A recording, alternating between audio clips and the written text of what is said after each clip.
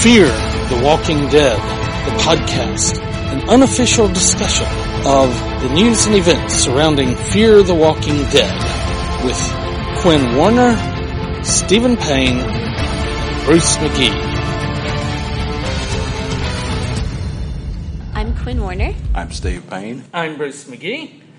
And this is Fear the Walking Dead, a podcast. The episode this week is Season 2, Episode 4. Yes. And you said it was... I think it's Blood in the Streets. Blood in the Streets. Blood will run. That's what it sounds like almost. Well, and we open up with Nick on Black Ops, right? Right. How'd you like that? At first... Because you're a Nick fan. I know. First of all, as a Nick fan, I really appreciate You're it. Team Nick. I am. But also... This is Black Ops, when Nick. when I started watching it, and he was washing up on the beach and stuff, I was like, did I miss something from the last episode? Yeah. Did I watch the last episode? Yeah. I checked to see. And I actually did that. I went back and I looked at the end of the last episode and I was like, okay, I guess they're doing that thing that sometimes TV series do where they just open with something that isn't really connected to what you've seen so far, but they're going to explain it as they go. In medias res, it's the old epic technique, Yeah. and that reaction. I read some stuff about it last night. Is pretty common. Other people on the web were saying the same thing. Well, and I think we were supposed to be confused. What is he doing here? Why did he leave the ship? Why is he, because this is terribly dangerous to leave the ship. And didn't he learn enough when he was swimming last time not to swim with the zombies? And then, looking back, he had a plan all along. Yes. But it just seems so random. Let's walk through these tents. Let's attract a zombie over here. At first I thought, look at a zombie. Yeah. I didn't realize that it was all, his intention. At first, when he was, washing up and everything, I thought that, it was an accident. The boat had sank or something like that, and he, washed up on shore. He got high and fell overboard. Yeah. I was like, oh, my God, what happened? But it was all part of his plan. And actually, Nick has... It's the junkie trope again that's kind of you see because even though drug addicts, they have a lot of problems, but they are usually pretty adaptable.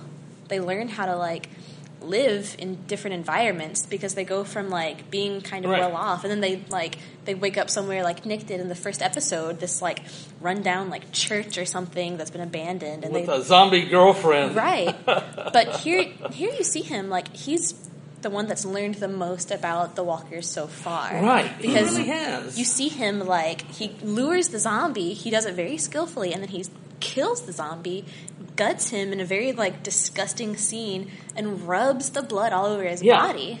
And this is different from The Walking Dead, where when they do the zombie camouflage, they get the guts and they put it on their bodies, wow. Here's some intestines to put over my shoulder, but he just goes with the blood, and zombie blood seems to do it. I guess so it's he's the even scent smarter or something.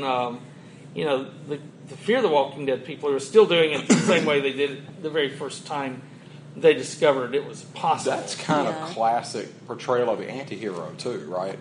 Who is the character, the protagonist, or more proper term, is not particularly heroic, but in certain circumstances they become heroic. Right. Mm-hmm. So that's classic. That's very modernist and postmodernist portrayal. Mm-hmm.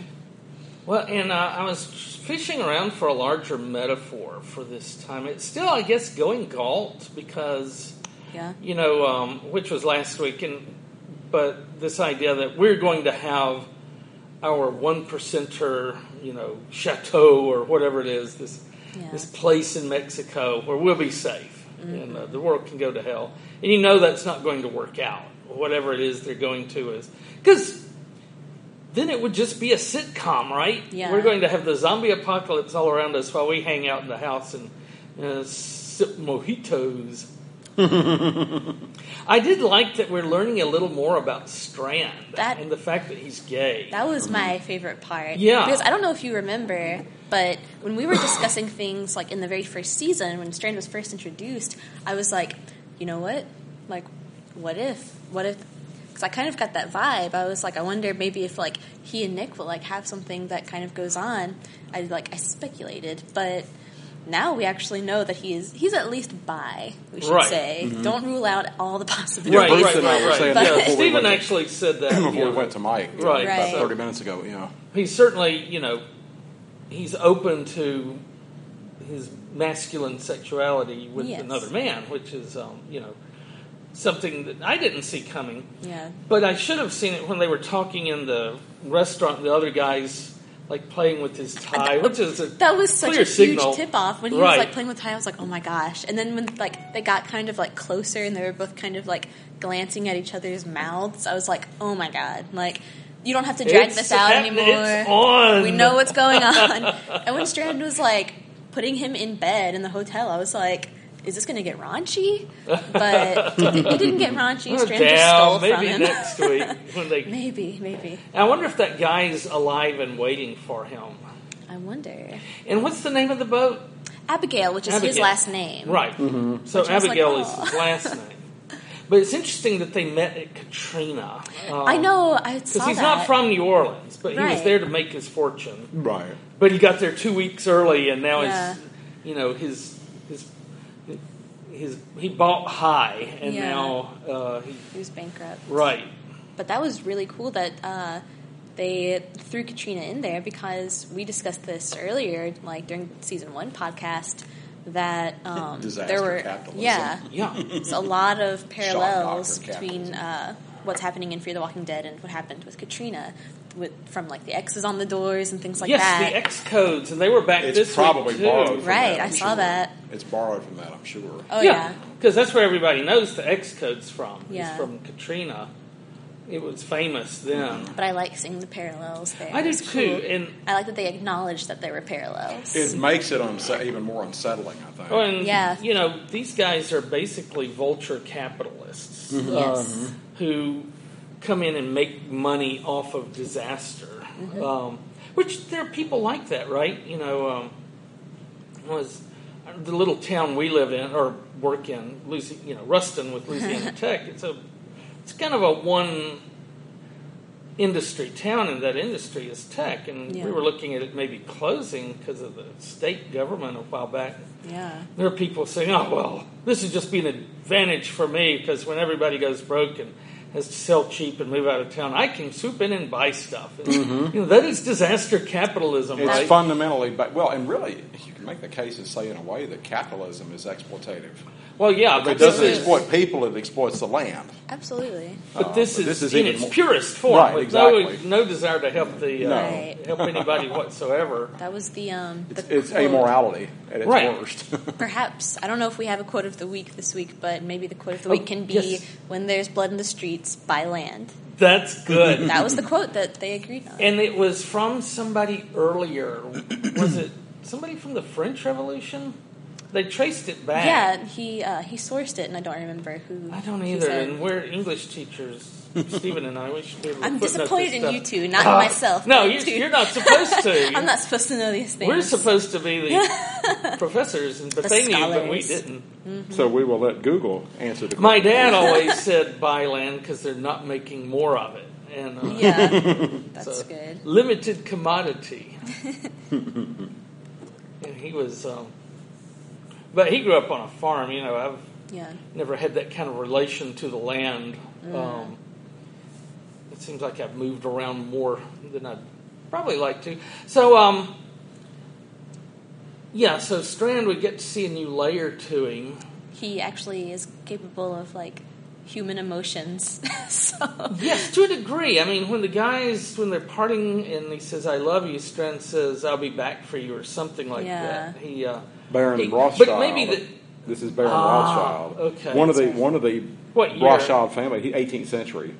1700s. yeah. So before the French Revolution. Yes. He bought land in the panic that followed the Battle of Waterloo against Napoleon. Oh, 19th century. Early. He straddles the 18th and 19th century. I so. see. That does make sense then. But But it may be, and I saw this in Talking Dead afterward, that he's afraid of the word. Whatever it is in his background, he's real Probably. guarded with with the L word. That's a loaded term for him. yeah. But keeping his word is big for him, and he said it a lot, and we haven't known if that was, because liars would say that too, trust me. So is he, just a talker, or do his words mean something? And it seems that they do, at least with certain people. I think so. I think that with the case with a lot of people who have trouble with the L word, feeling the room close in. Yes, I think that with those types of people, even though they are reluctant to show these affections and actually voice these affections, I think that they show them in other ways. Yeah. I think that Strand's L word could perhaps be his loyalty. Right. Because I think that so far he's kept his word. Even though he's had his own secrets, that's him keeping his word to Mr. Other Abigail. people, right. So. And there was a guy, I can't remember who it was, but after 9/11 he had been living in New York, and he said, of course, he couldn't get on the phone to call his family and let them know he was okay, and by the time he got him, his mom said, well, your dad's got the car filled with our luggage ready to come find you. Yeah. And here's a guy that could never tell his son he loved him, but it was clear, okay, well, I'm going to put everything aside and go look for my son. So he did, but he couldn't say it. And that's not that atypical for guys my age. Right. Macho. Yes. Sometimes I love my wife so much, it's all I can do to keep from telling her. That was the culture. I grew up in John Wayne era at the tail end of it. And you were a little after that, not too much, but it might have changed a bit. But, Alan Alda, the touchy-feely... The sensitive guy. Right. Kids of the 70s. That was the 70s, right. Yeah.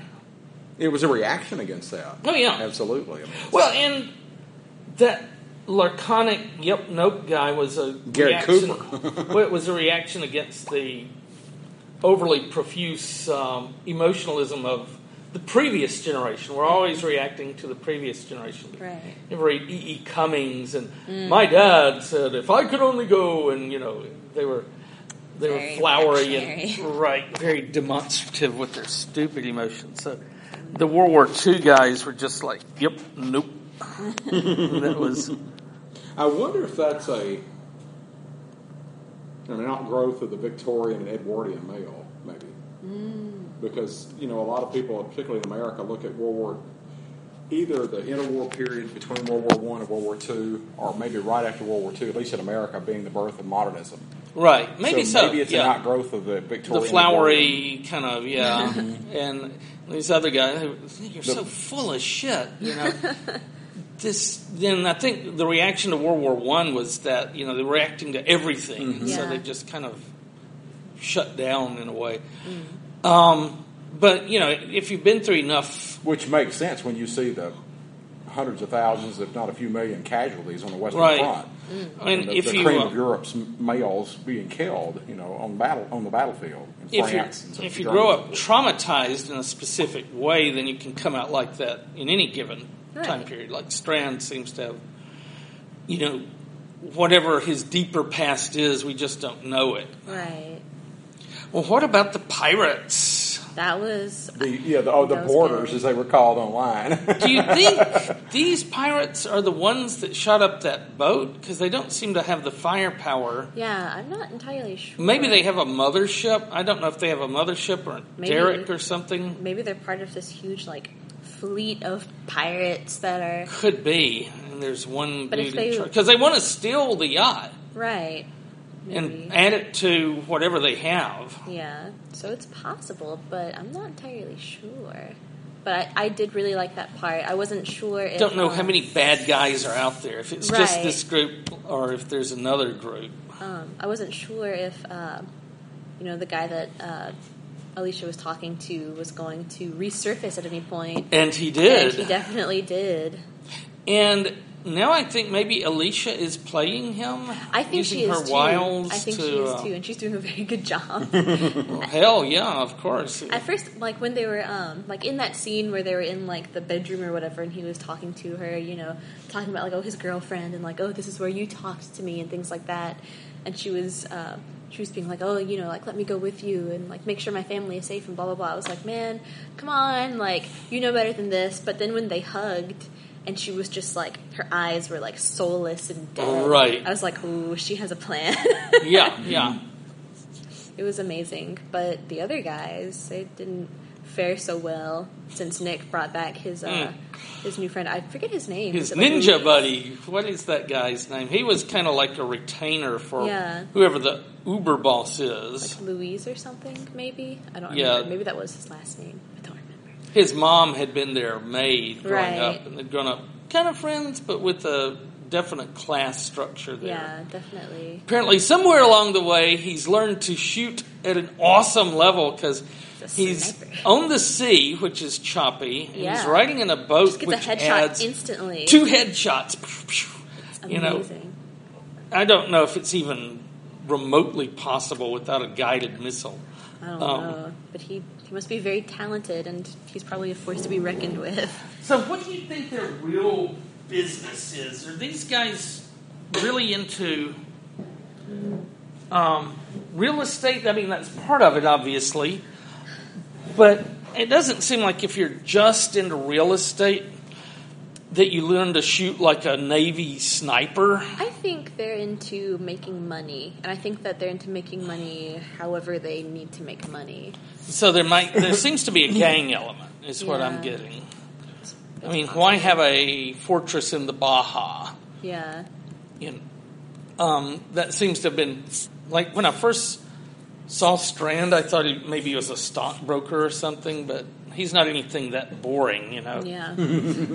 He makes his money the old-fashioned way. He steals it. that makes me wonder if Strand has foreseen some of what has happened. Not so much individual details, but like the broader picture of some sort of a civilization-wide collapse. Yeah, some kind of collapse. I mean, it's not that hard to foresee, right? Right. If we have some just shock to the least little part of the system, like our transportation. Mm-hmm. Yeah. We talked about this a couple of weeks ago. I think that, our bag of coffee beans has traveled a collective 35,000 miles to get to your table. Well, if something happens to the ocean-going vessels and they stop, we aren't locally sourced squat anymore. Yeah. We don't. And a lot of consumer goods are that way. Bananas are, like you said, coffee, tea, chocolate. All three are. Yeah. 2 generations ago. Beef is. I mean, a lot of it's coming in from Australia now. Right. Among other places. Yeah, 2 generations ago, your local dairy farmer, produced milk. You had somebody raising beef cattle. You had a blacksmith to make stuff. Right. Everything comes from far, far away now. I mean, think about the miles that our smartphones, all the different parts have traveled. Yeah. There are rare earths that only you can find in certain places. This brings up another issue, too, that in the apocalypse, well, if you're thinking about apocalypses in general, then there are multiple ways to reduce a society, reduce a civilization to mass chaos like this, right? It doesn't have to be a biological agent. It can be an electrical agent, like an EMP, a series of EMP bombs set off in the atmosphere. It can be political, let's shut the government down because whatever. But there are different ways to attack the body politic, because those are all attacks on the body politic. And ultimately, once you've broken this continual chain of, cause and effect that we have going that keeps us the way we are, you just fall off the map as far as civilization goes. Let's produce bullets and shoot each other. And then we just, when we finish those off, we get something else. The classical conservatism starts with the insight that civilization is difficult to create and easily lost. It's like it's fragile. Jenga block. It's fragile. It's a Jenga block. If you take out the wrong block at the wrong time, it all collapses. What room number is this? Well, and probably one of my professors in grad school was this old anthropologist out of Michigan, and he said that he was a librarian, and he had done his PhD, his dissertation on the history of the book, actually. Oh. So he was a very special kind of a historian / anthropologist, and he was a guy from I think Peru, but he was Latin American. And he made a really insightful observation one day in class, and we were talking, and he ran the class almost like it was a graduate course, but he ran it almost like a doctoral seminar. He said, when civilizations, as they get more sophisticated, their degree of fragility also increases. Yeah. And you think about us. This is why people in the right wing don't fundamentally understand what it takes to run they're civilization. not actual conservatives anymore. Yeah, absolutely. They want to play Jenga with a bowling ball. Let's see what happens. I probably yelled about that when you had my class. Yes. But Does that sound vaguely familiar? They don't understand systems because it's a Bruceism. Because this is fundamentally is a system, and they don't understand systems and have their complexity, their sophistication. They don't understand none of that. If they actually had the original insight that conservatism starts with, that it's fragile and we may tear something up that we can't fix, but they'd be very afraid to, try these radical experiments. Okay, so about the pirates. Yeah, let's go back to the pirates. I do want to talk about the pregnant female pirate that they had, and how Madison was playing on her her female instincts and things like that, and trying to bond. When's the last time the baby kicked? Yeah, you think it might be a baby zombie? that Madison is tough. She's got a layer of steel down in there. She does. She's a little bit. I still find her a little bit annoying, mostly just with her interactions with Travis, I think, just because they're both, as a team, I don't really like them very much, just because they're just, I don't know, they're unlikable to me. But she as a person, as a character, she is very strong, and she definitely, knows what's going on. She may be closer to Strand. Yeah. She's got kind of a ruthless, I can't see Travis having that conversation. But it's very, I think it stems, honestly, from her being a mother. Right. Just to kind of show how amazing women are, because they will do anything, at any cost whatsoever to protect their family. Right. She's got 2 kids and a stepkid on board. Right. That she needs to keep safe. She's really, she's the only maternal figure on the boat. So honestly, she's probably trying, she's probably kind of taken everybody in. She's and the been den mother. Yeah, you're all mine now, and we're going to get through this no matter what. So and I really like that, because there hadn't been much in the way of strong matriarchs on the Walking Dead series. Yeah. It's mostly patriarchy reproducing itself. And you've had a couple. One was the cannibal crew at Terminus, and didn't really like her. The other was the woman that was the founder of Alexandria, and I really liked her character, because she really wanted to start a civil society from scratch again. We've got to, rebuild if we're going to survive, and so let's get a garden.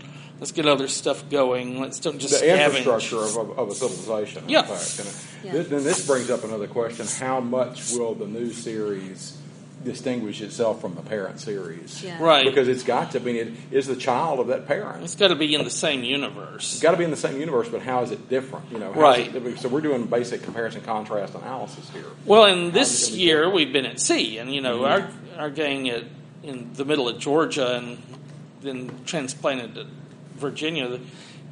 They may go. They may be needing some rain or a stream to drink out of, so they've been landlocked this whole time. Yeah. They've never been to a body of water that's big enough to, travel on. Yeah. Right.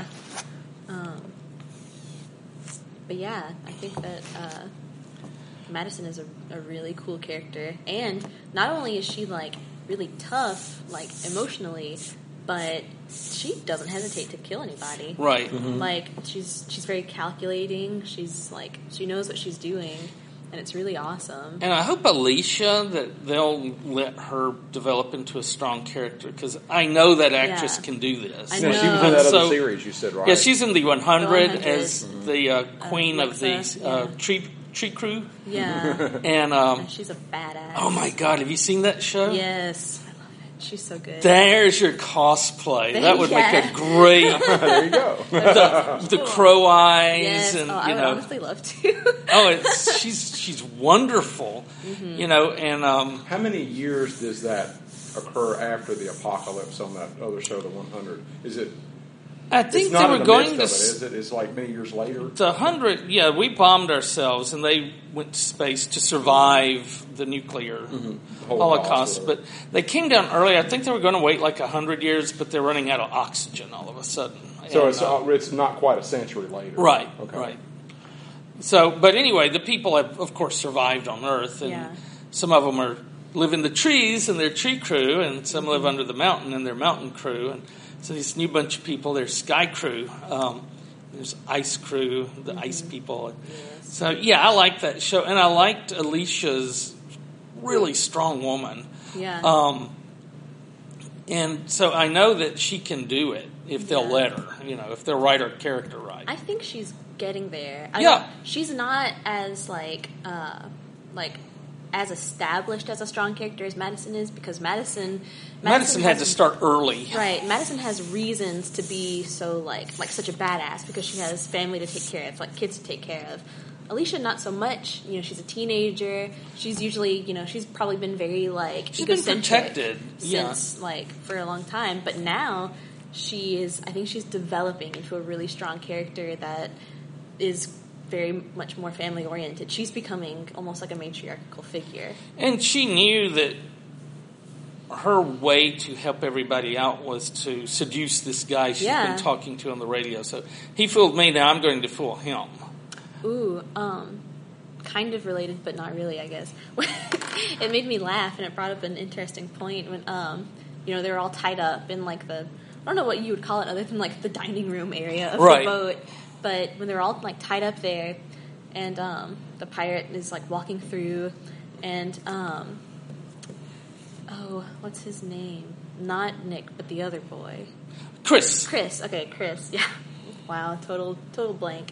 But yeah, they said something about Alicia, and then Chris says something, or they say are you worried about your girl or your girlfriend? Oh, yeah. And he's like, she's my sister. And then they're like, oh, you're doing your sister? That's gross. They think it's incest or something running around. But it is interesting because if you remember from the first season, they had that kind of bonding moment where they were in that house. They're siblings, so they could, and step siblings have done stranger things. But that raises the question of what is and is not appropriate in the zombie apocalypse, especially when you're kind of examining it from we're probably going to need to repopulate the earth or something. Right.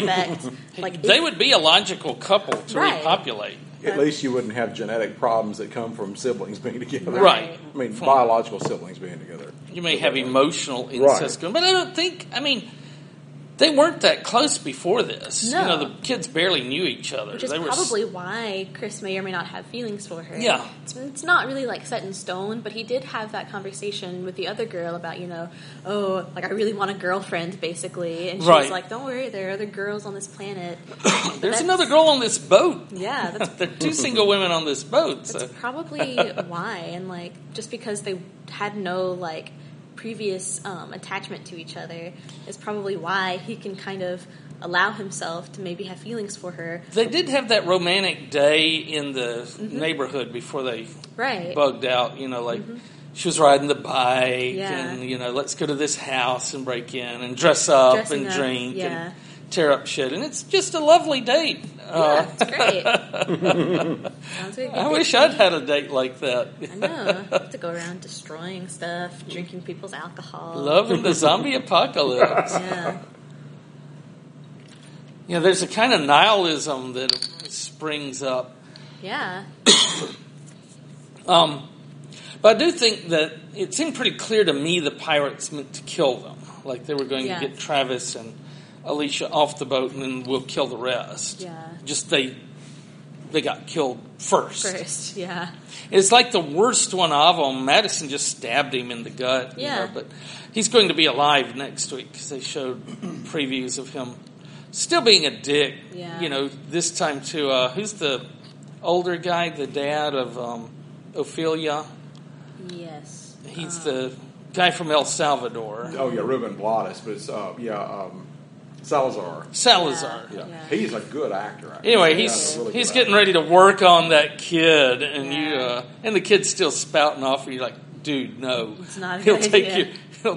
He'll rip the skin off of you. It was funny though because the way that they were setting up that scene, they were like, they kept showing Salazar like getting out of his like binds and everything, and you thought like, especially when Travis like dropped off the weapons very discreetly behind the couch.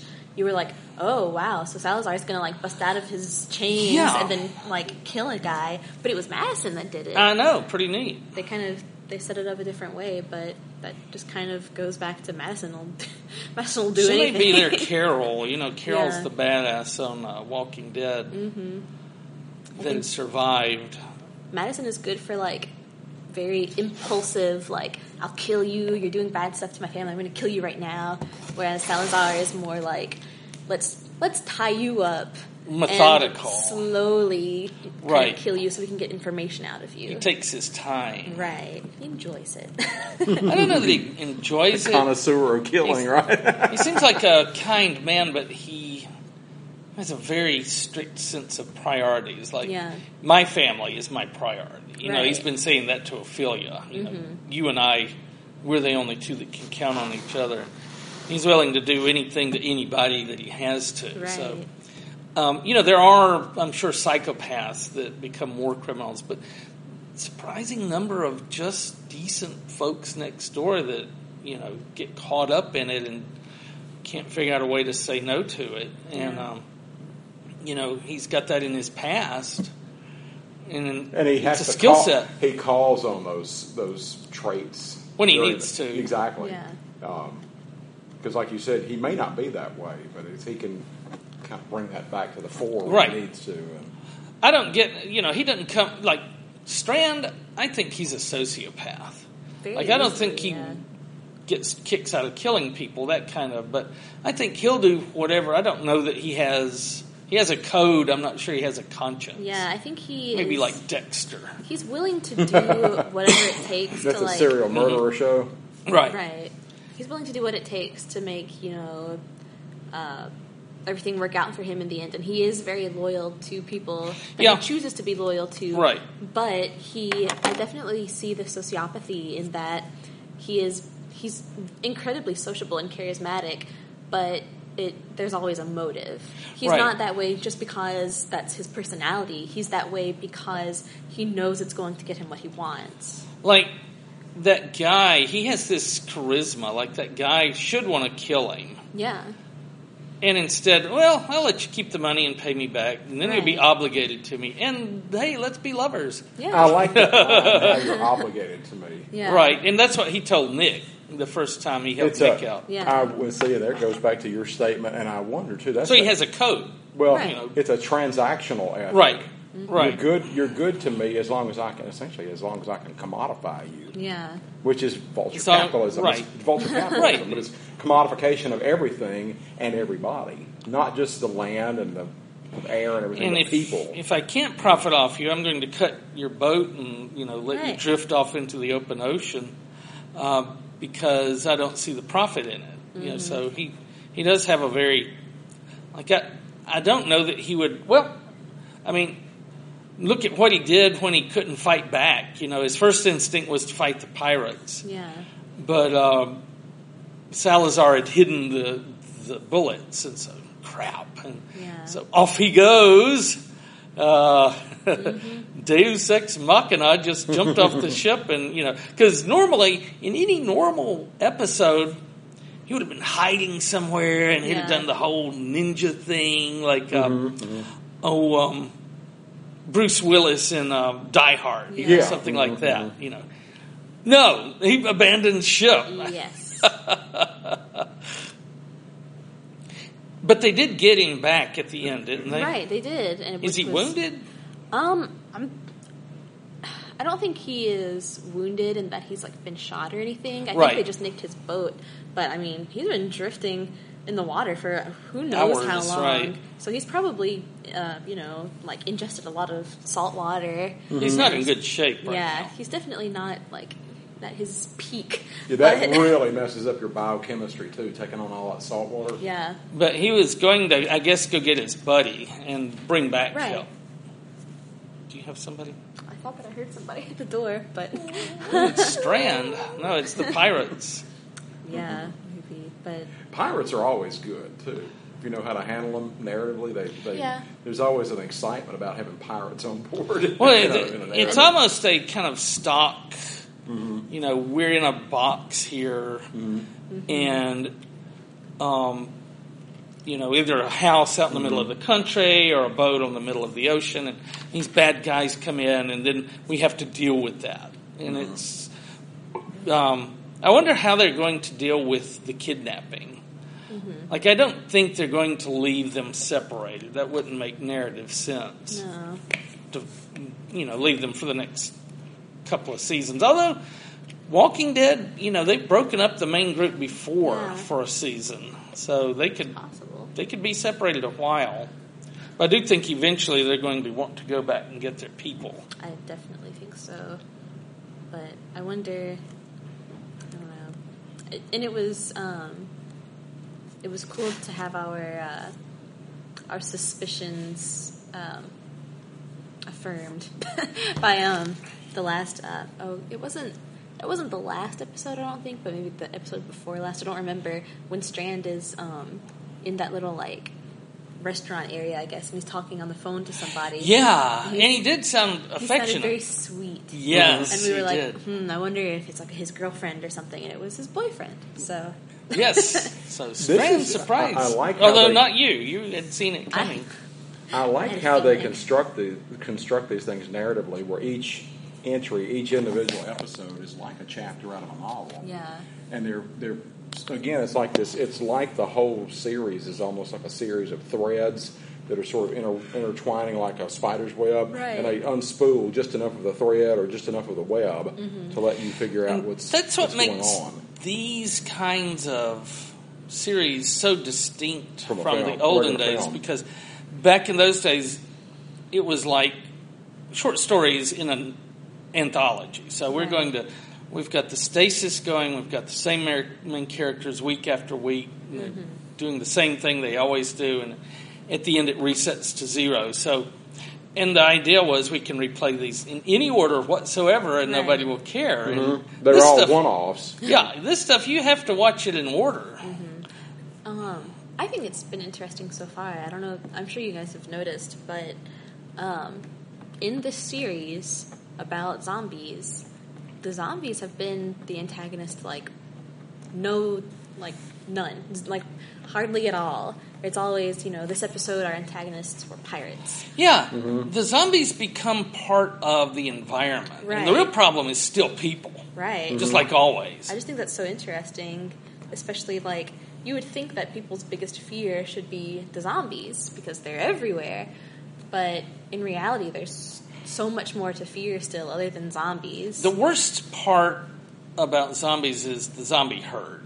Yes. When they all get together. They're all coming at you at once. Swarm. Right. And you've got a baseball bat, and that's about it. Right. Uh-oh. And that's happened in the original series quite a number of times. And the second thing that they do is, it can be underwater or buried or something, and then just jump up and, one lone zombie can bite you from nowhere. A sneak attack. Yes. But I guess if you're confronted with a horde of zombies, you can just kill one and then rub all of their guts all over you. If you have time, yeah. If you have time. These walkers seem to be pretty slow. They're not the fast, not fast walking. I don't really like those as much. Those scare me. I'm legitimately scared of those kinds of zombies. The viral zombies, I guess you could call them. I usually split them up into different categories, but usually when they have some sort of virus or infection or something that it's always usually it swells their brain and it makes them not think right, but it also gives them superhuman abilities. It's like they're high on meth or something. They're not thinking straight, but they can be really fast. Yeah. And you like the zombie?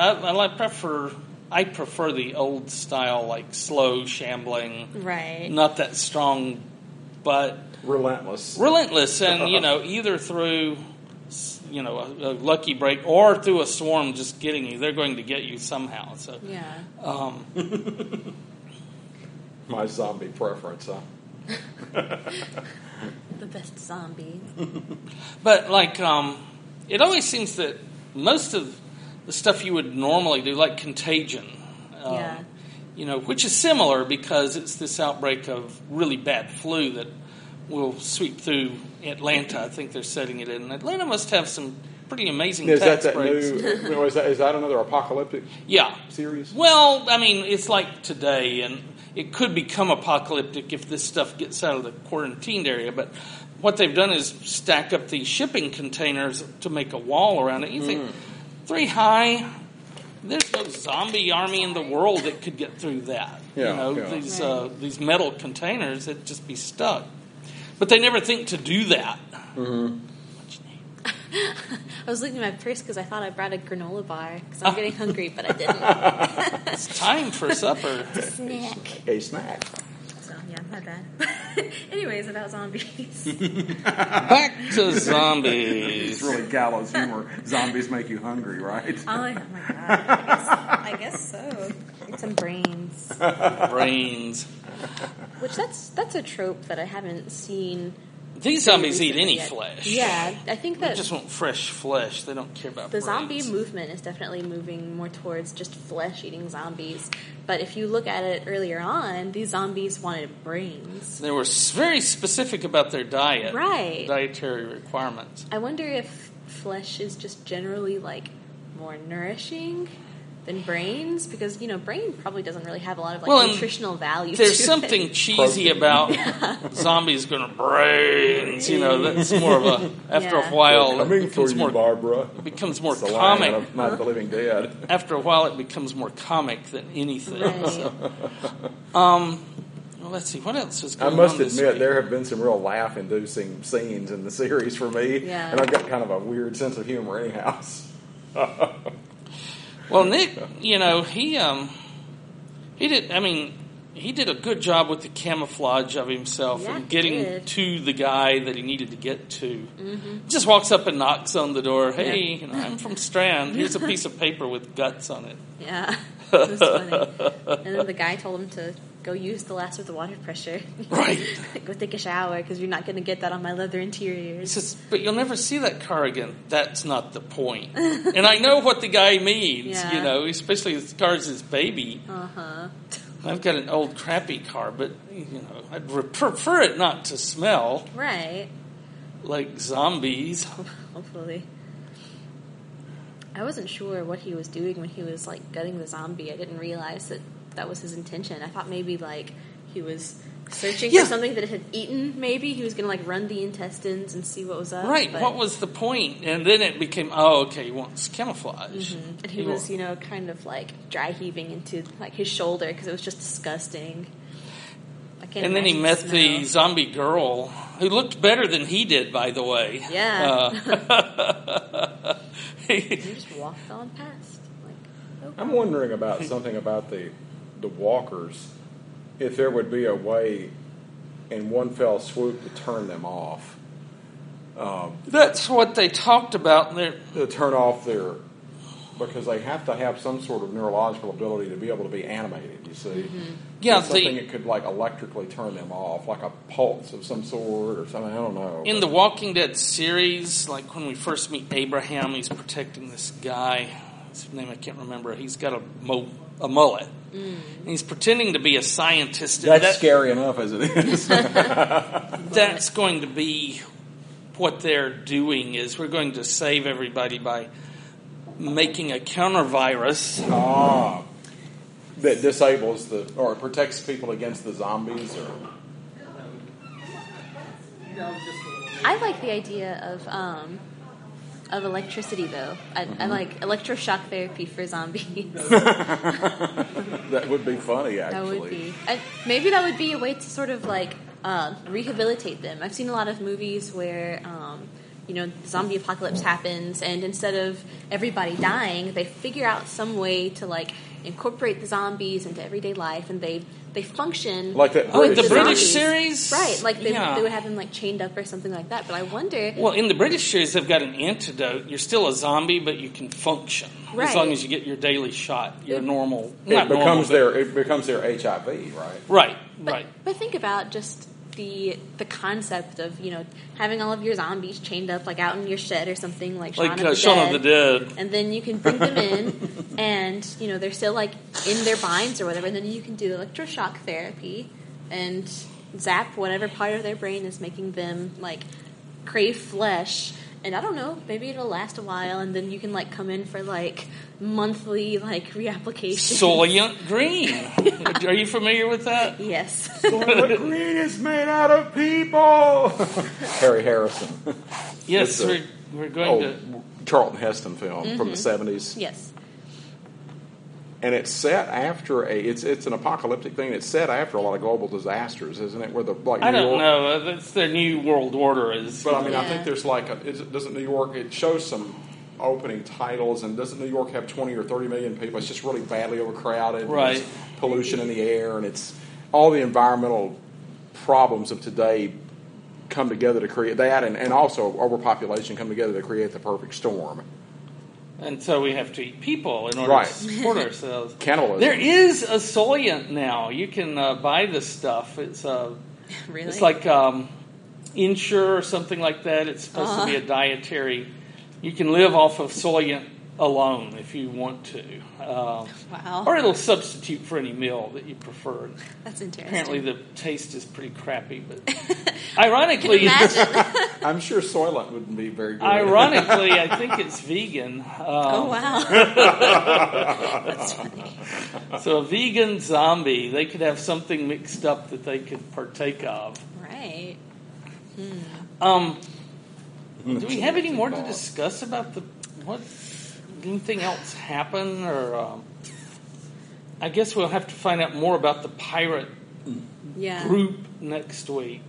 I'm interested to see where that's going to go with Alicia being very crafty and having a plan. Is Strand going to want to just abandon them, or will there be some amount of group loyalty that let's go get them? I'm interested in that from the perspective of the Baja angle. Yeah. I think Baja is a pipe dream. I don't think it'll be... Because like I say, if it works out to be the great, refuge that it's supposed to be... And the series would be over. Yeah, it'll be Gilligan's Island from now on. Strand will be the skipper, and Nick will be Gilligan, and Strand's boss will be the Howells. Yeah. Or maybe the dad will be the skipper. What's his name? The dad that fixes things. He used to be a teacher. Oh, Travis. Travis. Oh. Yeah, Travis will be the skipper, and then Strand and his guy, they'll be the Howells. Right. Yeah. Here's our money, boy. Go fetch me a gin and tonic. You can't Thurston do that, and right? So the show would dead end if it turns out to be a safe refuge. They all have to fall somehow. They might just, maybe Strand's boyfriend would get mad at him if he shows up with 10 people. Here's all these people. Well, we can have them fetch wood for us. They're going to need some servants in the apocalypse. That's true. Somebody to wait on them. And the thing about it, though, once the economy is broken down, there is no class system anymore. Yeah, I don't want what you have. I'm going to take it, and already that started to happen. It's that might makes right ethic again. We've got more guns than you give us your stuff. And if you think about it, Strand was already living the apocalypse lifestyle before the apocalypse even happened. That's true. He just took whatever he needed or wanted from anybody and lived off of that. And he was in a very real American apocalypse where all of our institutions collapsed at the same time, and that's Katrina. Right. I think we may mention this before, but the only thing that kept people with food and water for days after Katrina was the gangs. The looters. There have been they would go out and loot, quote unquote. There have been precedents for something like that in the past, where you see a great, it was a yellow fever epidemic, but anyhow, it was a big epidemic, in early American Philadelphia around the beginning of the 19th century, late 18th, early 19th century. And the wealthier, it was handled about like it would have been in old Europe, where the wealthy got out of town. I mean, they would leave, and the poor residents, the poor whites, and also African Americans stayed in the city, and it ended up being a big situation where the racists came out in droves, and the African Americans nursed the whites that stayed behind, the Europeans that stayed behind, but were vilified for it afterward.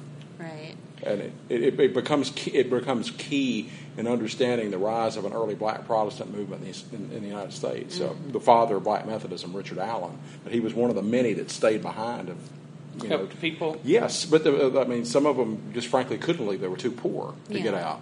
But Allen stayed behind, with a lot of people he knew. Well, in Louisiana, we had regular outbreaks of yellow fever, and priests and nuns were famous for. In Shreveport, a lot of them died right after the Civil War. There was a big outbreak. It really hit Shreveport hard in the 1870s or sometime.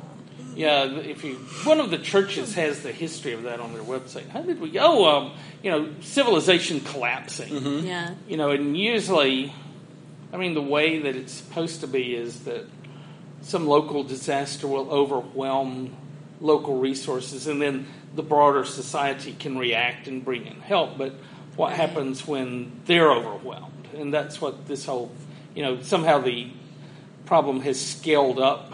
They've been unable to keep it contained, and now it's gotten everybody. And, the first responders are the first to go. Fire, police, hospitals. Mm-hmm. You remember last season, one of the hospitals we saw, it was already falling when they were driving by because, hey, that's where the zombies are. Yeah. People get sick, they take them to the hospital, and then the hospital falls. So. Mm-hmm.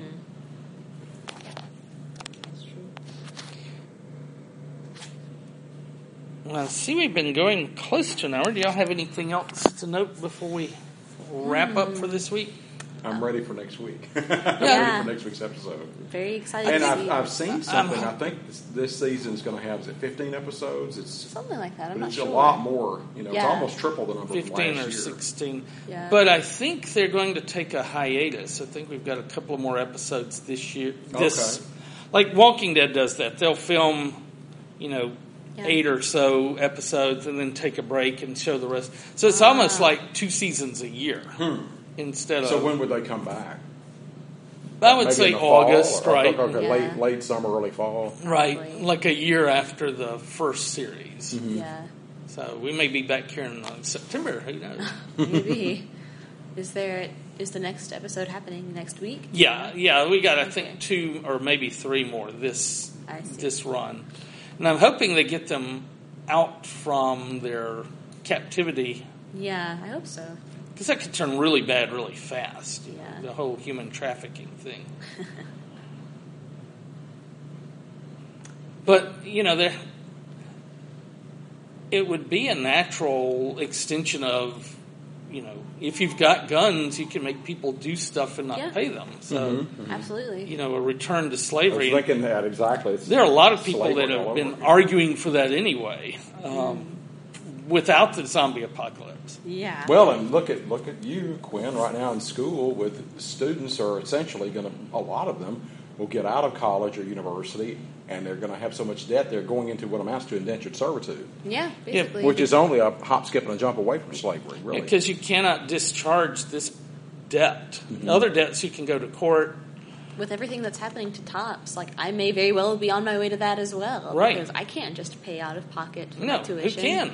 So not the way it is now. Mm-hmm. Yeah, I may the not. The system is gamed for the rich, who still will be able, in the upper middle class, will still be able to put their kids into school. Right. Middle class, lower class, forget it. And that limits the number of majors you can choose, because you can't do something just because it's good for society without making a lot of money to pay your student loans back. I could work 4 hours a week in the 70s and pay for my tuition. Mm-hmm. And you would have to work 40. Yes. So that's what's happened. And people complain about millenniums. They're full of crap. We're just We're just trying to deal with what everybody You're dealing else. with what people have handed you. Right. Yeah.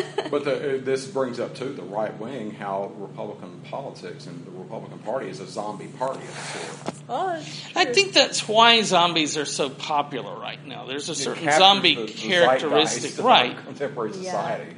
For sure. Whereas 20 years ago, it was vampires. Yeah. Mm-hmm. Now it's zombies. And, vampires will suck you dry, but usually they want the social order to keep going. Yeah.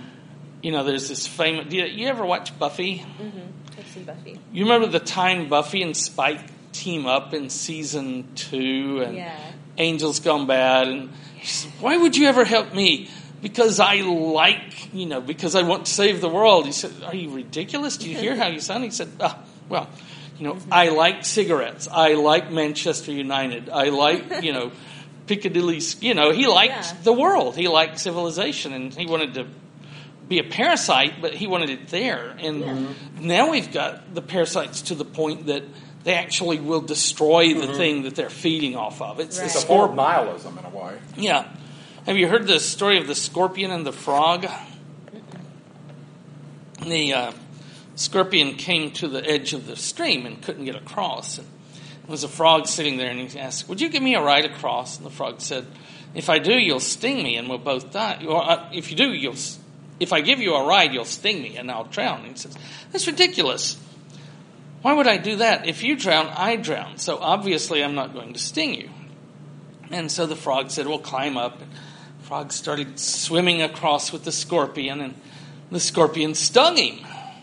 And they started to sink, and the frog said, yes, but why did you do that? Now you'll die. And the scorpion said, well, it's my nature. Mm-hmm. I cannot act against my own nature. And I think we have a ruling elite, 1% nowadays, who cannot act against their nature. They have to destroy the society that maintains them and tell themselves somehow they'll go galt.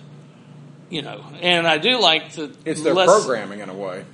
Yeah. They're caught in what amounts to a computer endless loop, right? Right. I've got to get more and more and more, and I've got to see you getting less and less and less, and at some point that will collapse, and they'll be dead, but, that's their nature. That's okay. Yeah. Let them eat cake, and then off with their heads, and it's too late. And people like Roosevelt were operating to save capitalism, not to destroy it. Yeah. By undoing that New Deal, you've let the beast off let the zombies out. Right. Now they're about to kill us all. Well, on that cheerful note, thanks for joining us. Yes. Come back next week. I'm Bruce McGee. I'm Quinn Warner. And I'm Steve Payne. We want to thank all of you for tuning into this week's edition of Fear the Walking Dead, a podcast. We hope you'll join us again next week. Bye for now. See ya.